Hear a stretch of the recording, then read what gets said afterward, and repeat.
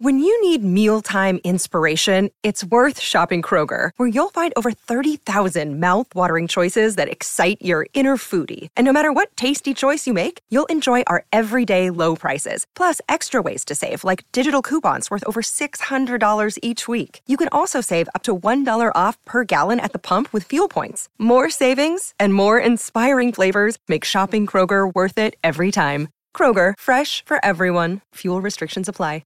Another day is here, and you're ready for it. What to wear? Check. Breakfast, lunch, and dinner? Check. Planning for what's next and how to save for it? That's where Bank of America can help. For your financial to-dos, Bank of America has experts ready to help get you closer to your goals. Get started at one of our local financial centers or 24/7 in our mobile banking app. Find a location near you at bankofamerica.com/talktous. What would you like the power to do? Mobile banking requires downloading the app and is only available for select devices. Message and data rates may apply. Bank of America N.A., member FDIC. There's a running joke that journalist Chloe Servino writes about, that lab-grown meat is just about to happen, that it's almost here. It's a line she's heard a lot.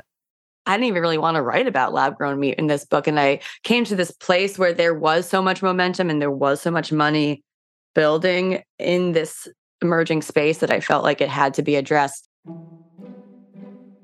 Chloe's book, Raw Deal, is all about the U.S. meat industry. Lab-grown meat, aka cultivated meat, is just a small sliver, a bite, really, of her book. But it's something she says she couldn't ignore.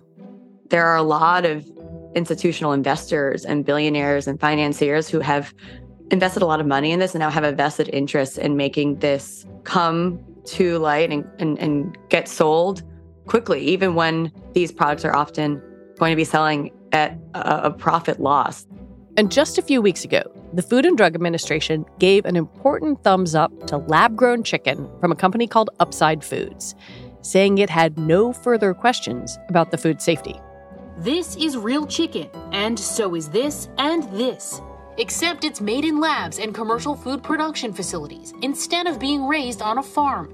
Lab-grown meat has been in development for more than 2 decades. And while it's available in Singapore, this would be a first for the U.S.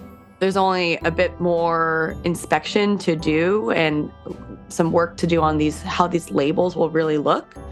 But by 2023, we're going to be probably in a place where many of these products, or at least maybe Upside Foods, is selling to the masses. Today on the show, are you ready to eat lab-grown meat? I'm Lizzie O'Leary, and you're listening to What Next TBD, a show about technology, power, and how the future will be determined. Stick around.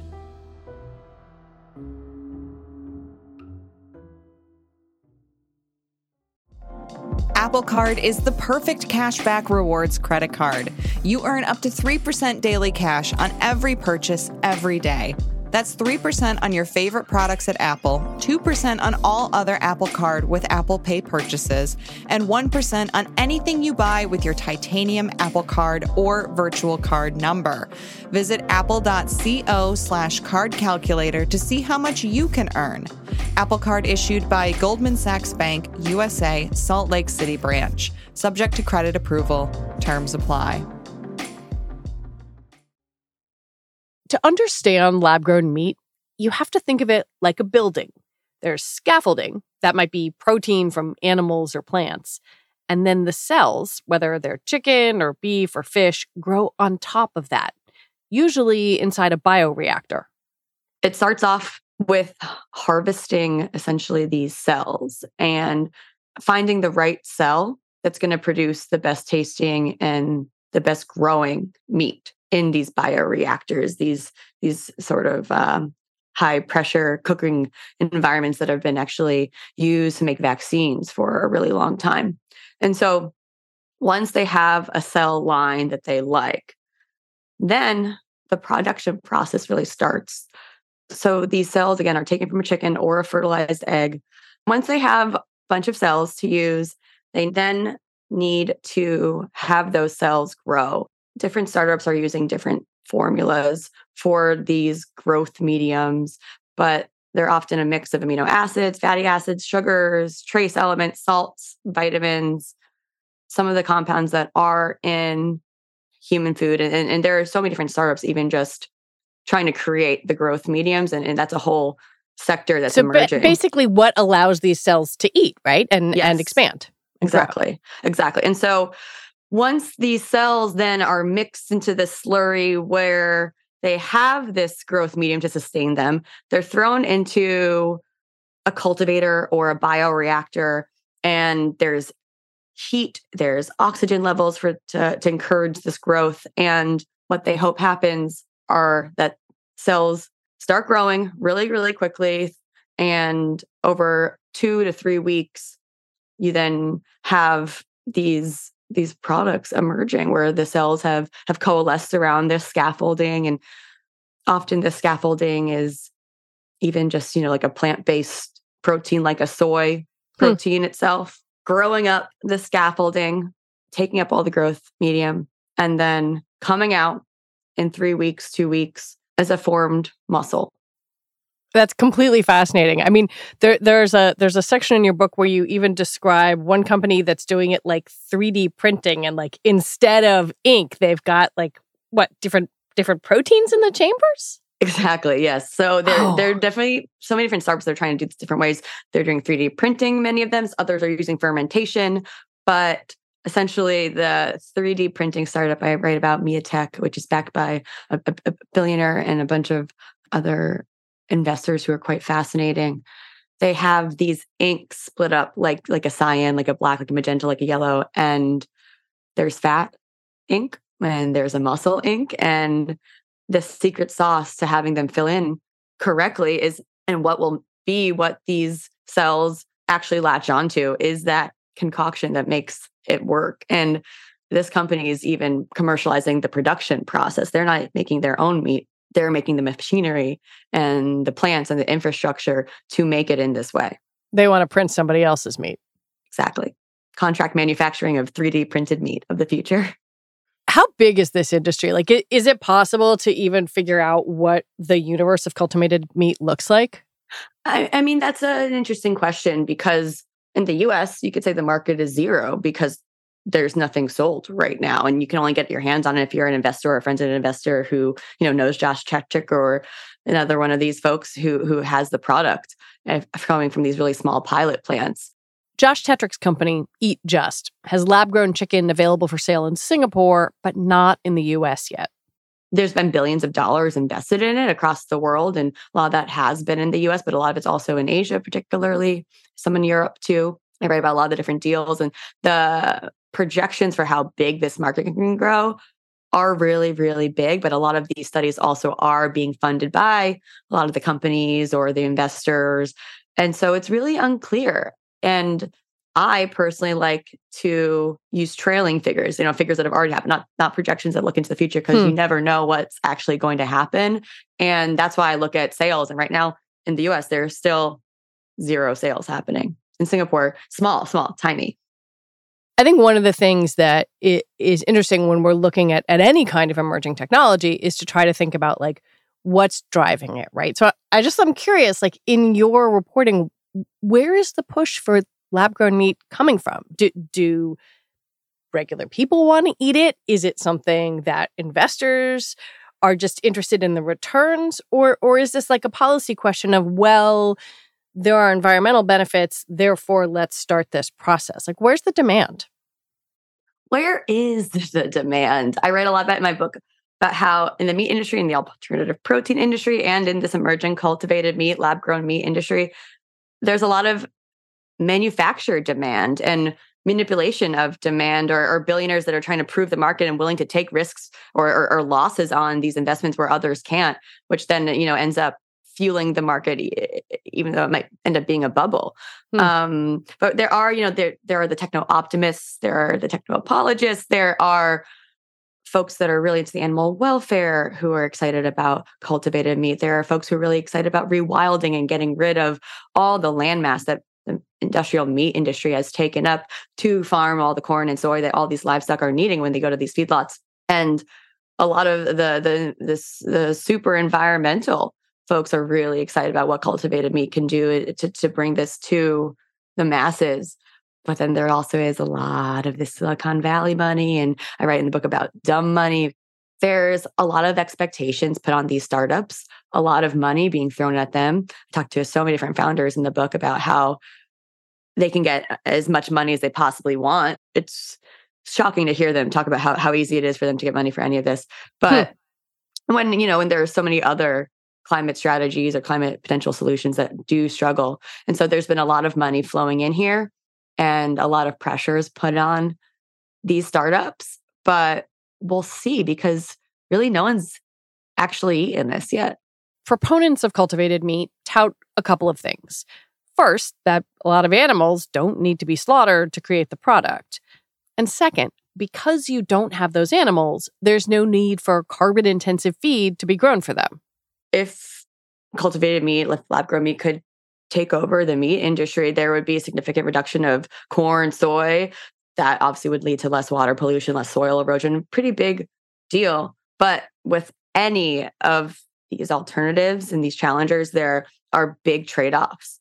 And lab-grown meat has been starting to get some scrutiny and can get put more under the microscope for the environmental impact. But people really still think it's this perfect climate food, and there's nothing perfect. We're never going to be able to eat our way out of this climate change. This is a lovely quote I love from New York Times' Kim Severson. But there have been some studies, and to me, it boils down to the actual emissions here and the electricity and the energy involved with these plants and this production. Lab-grown meat facilities take up enormous amounts of energy. And right now, most of the plants, most of these companies aren't really able to be building the plants that have their own wind or solar. One of the more startling things is that many of these founders are just banking at the end of the day on the US government to electrify the grid, as they've said is a goal by 2030, but it's a pretty far off goal. And I think it'll take a lot to get there. And there aren't really founders or startups that are taking the renewable energy side to this plant production as seriously as it probably should be. But, there are several studies I write about in the book that even compare conventional cattle production or conventional chicken production, or even some of the alternative like soy protein-based ones or mushroom-based ones with lab-grown meat. And while it uses less land, and while that's the clear benefit to this, if lab-grown meat did use traditional energy sources when it's at scale, it would be worse than industrial meat production. Wow. Do we know if it's any better for you? That is a can of worms, but so many different ways to answer it. Anything that's ultra processed, it's going to be extremely difficult to say that that's healthy or good for you. And while the label claims are one of the big areas that's going to need a lot of scrutiny as these products are commercialized, what I will also say is I write also in my book about how with lab-grown meat, but also with industrialized meat, it really, really matters what animals eat. And if they eat a monoculture, their nutrition and that meat that we eventually end up eating, that's felt by that. And it's hurt by that. And when animals are able to eat on the open range and pick and choose the actual different foods that they can eat, completely changes the phytonutrients and the nutritional makeup of the meat. Omega-3s, fatty acids, all these really, really important things for our brain health, our eye health, lots of different gut health. And with lab-grown meat, you will never be able to have a system where there's phytonutrients. There's also, I think, long-term questions around all the different additives that are being used. And on top of that, there's also the long-term question of antibiotics that are used. So those are used in lab-grown meat? Yeah, even though there aren't animals in confinement, there's still a big risk of foodborne illnesses like Salmonella or E. coli in many of these startup products. And so some of them don't use antibiotics or claim they don't, but many are still using antibiotics, which does drive more antibiotic resistance. And that's going to be one of the biggest public health threats we face in the next bunch of decades. When we come back, lab-grown meat costs how much?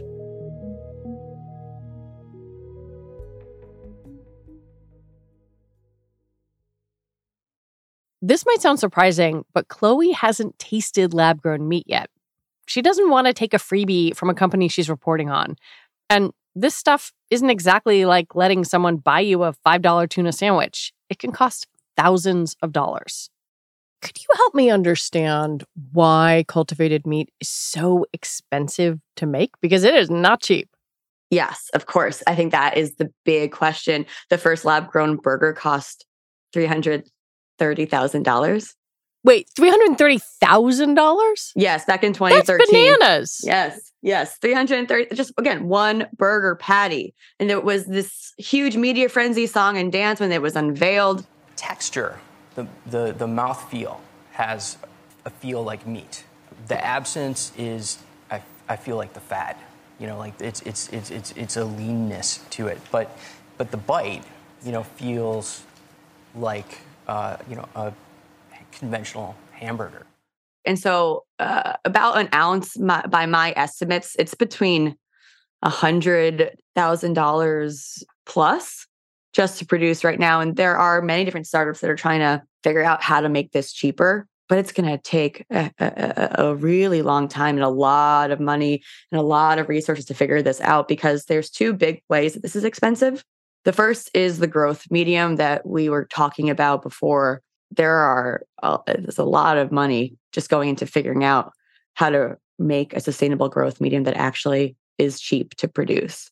So that's number one. But the other part of this, which I think folks really don't think about, is that the actual high pressure cooker machinery is really quite expensive. And these bioreactors have been typically only used by big pharma, like a Merck, to manufacture drugs before.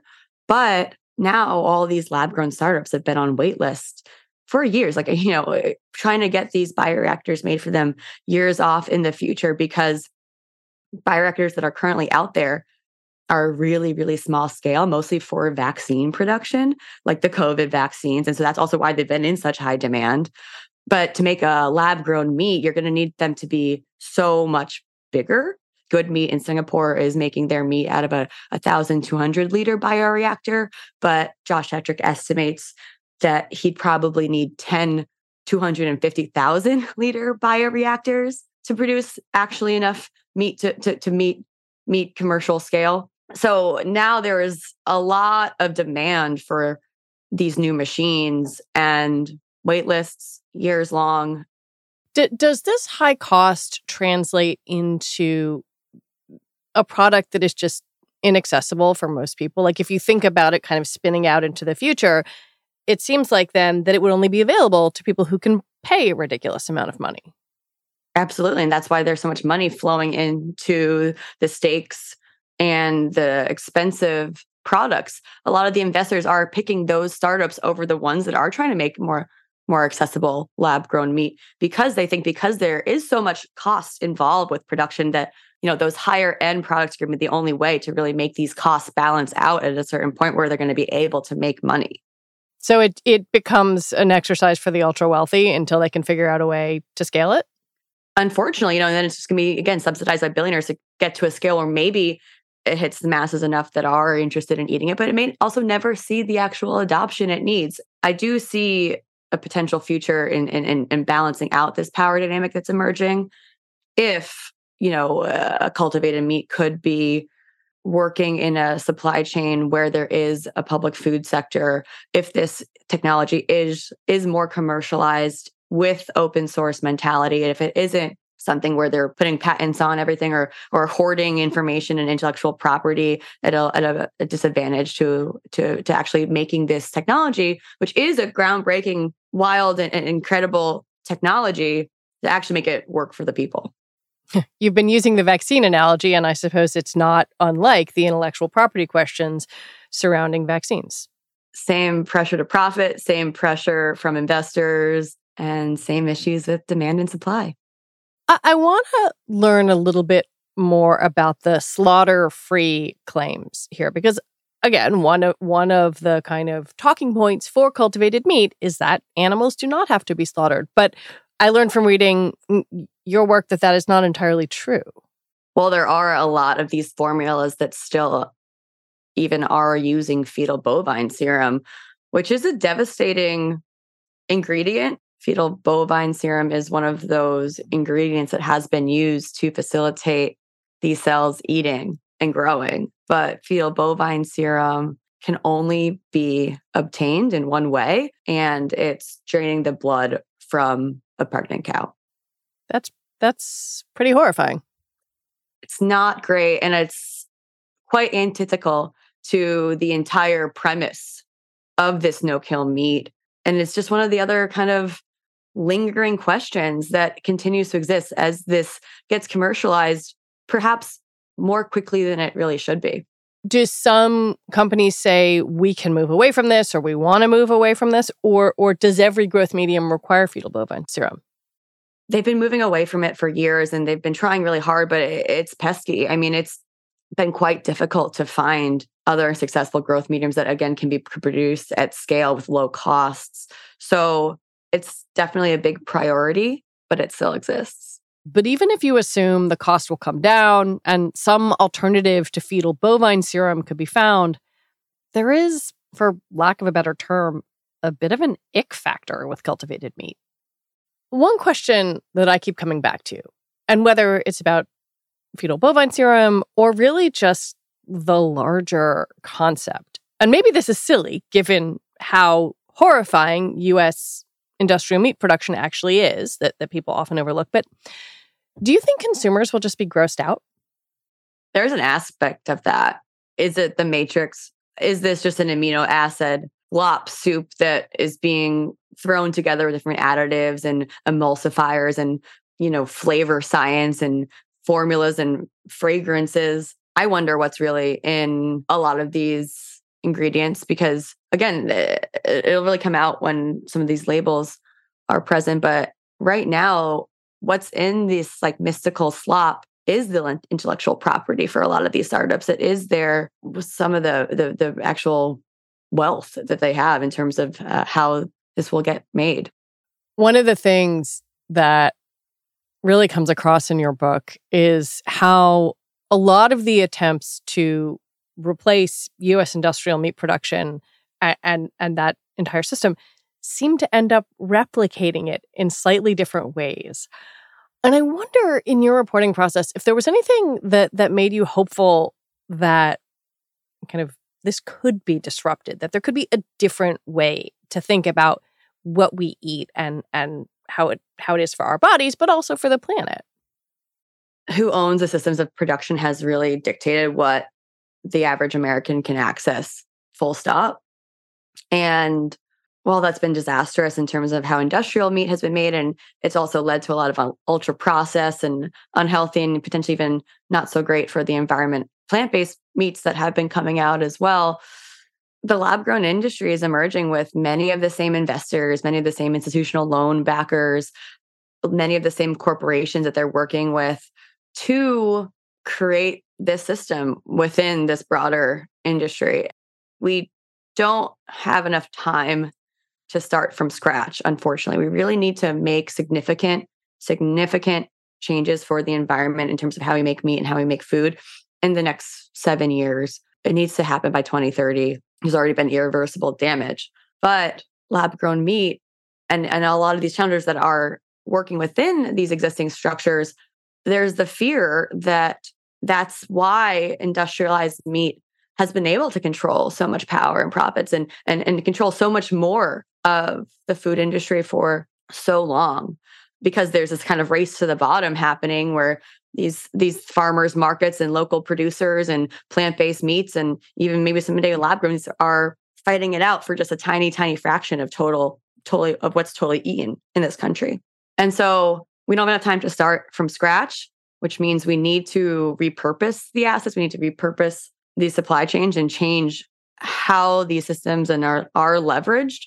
I really think we can get there. I hope this book is a call to action, especially for the workers that are in these big companies or in these investment houses that are investing in lab-grown meat and thinking about how the intellectual property or the public aspect of these formulas will end up working one day. There are so many different ways that we all have to demand these changes. What would push that ocean liner? Like, is it a Walmart or a McDonald's or a U.S. Department of Education saying, like, we only want beef that meets these standards, or we won't accept feedlot animals, or like what does that? Fundamentally, meat consumption, meat demand needs to go down. There are so many meat packers still that are expecting significant growth, and it needs to go in the other direction. Feedlots, production systems that pollute, when there's confinement, that all needs to come to an end.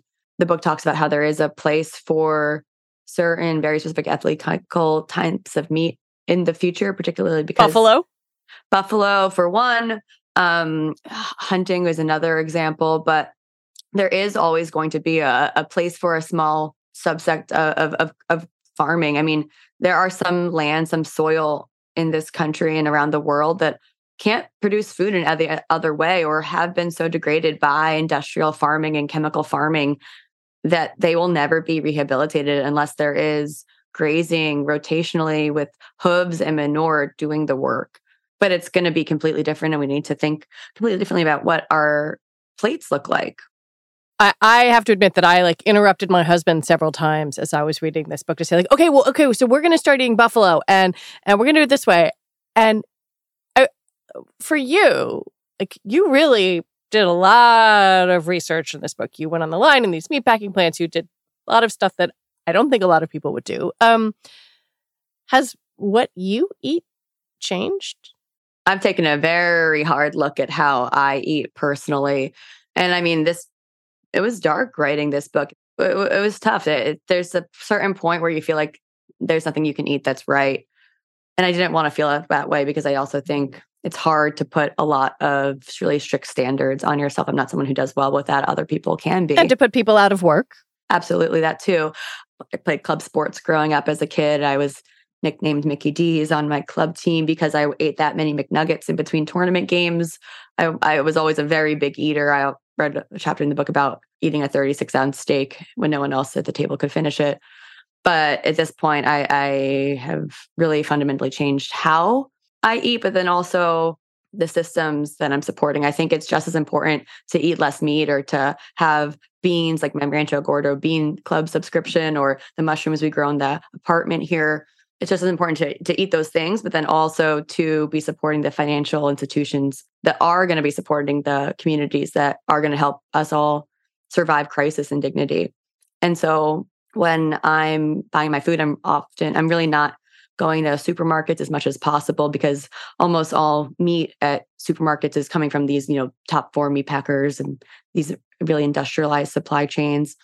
I have a CSA just down the street in the neighborhood for different monthly organic vegetables. And then if I'm getting any meat, it's through the Food Hub, which is essentially just an online website, like a marketplace, where there's a bunch of different independent purveyors from across upstate New York and Vermont and close to the area. And they're selling their food. And instead of having to go to a farmer's market and take the time and not know if there's going to be foot traffic or not, they then work with this provider, this Food Hub, that helps them figure out the logistics and brings it then to the farm. So it's distributed through our farm share. And I really appreciate these financial systems that can get that dollar to actually be felt by that producer as much as possible, but then also does create an actually sustainable financial situation for the long term. Chloe Sorvino, thank you so much for your time. Thank you so much for having me. So much fun. Chloe Sorvino is a staff writer covering food and agriculture at Forbes. She's also the author of Raw Deal: Hidden Corruption, Corporate Greed, and the Fight for the Future of Meat. You should check it out. And that is our show for today. What Next TBD is produced by Evan Campbell. Our show is edited by Tori Bosch. Joanne Levine is the executive producer for What Next. And this is Joanne's last show, and I want to thank her so much for all her work and guidance. We will miss her. Alicia Montgomery is vice president of audio for Slate. TBD is part of the larger What Next family, and we're also part of Future Tense, a partnership of Slate, Arizona State University, and New America. And if you are a fan of the show, I have a little request for you. Become a Slate Plus member. Just head on over to slate.com/whatnextplus to sign up, and you'll get all your Slate podcasts ad-free. All right, we are off for the next 2 weeks for the holidays, but we'll be back in the new year with new shows for you. I'm Lizzie O'Leary. Thanks for listening.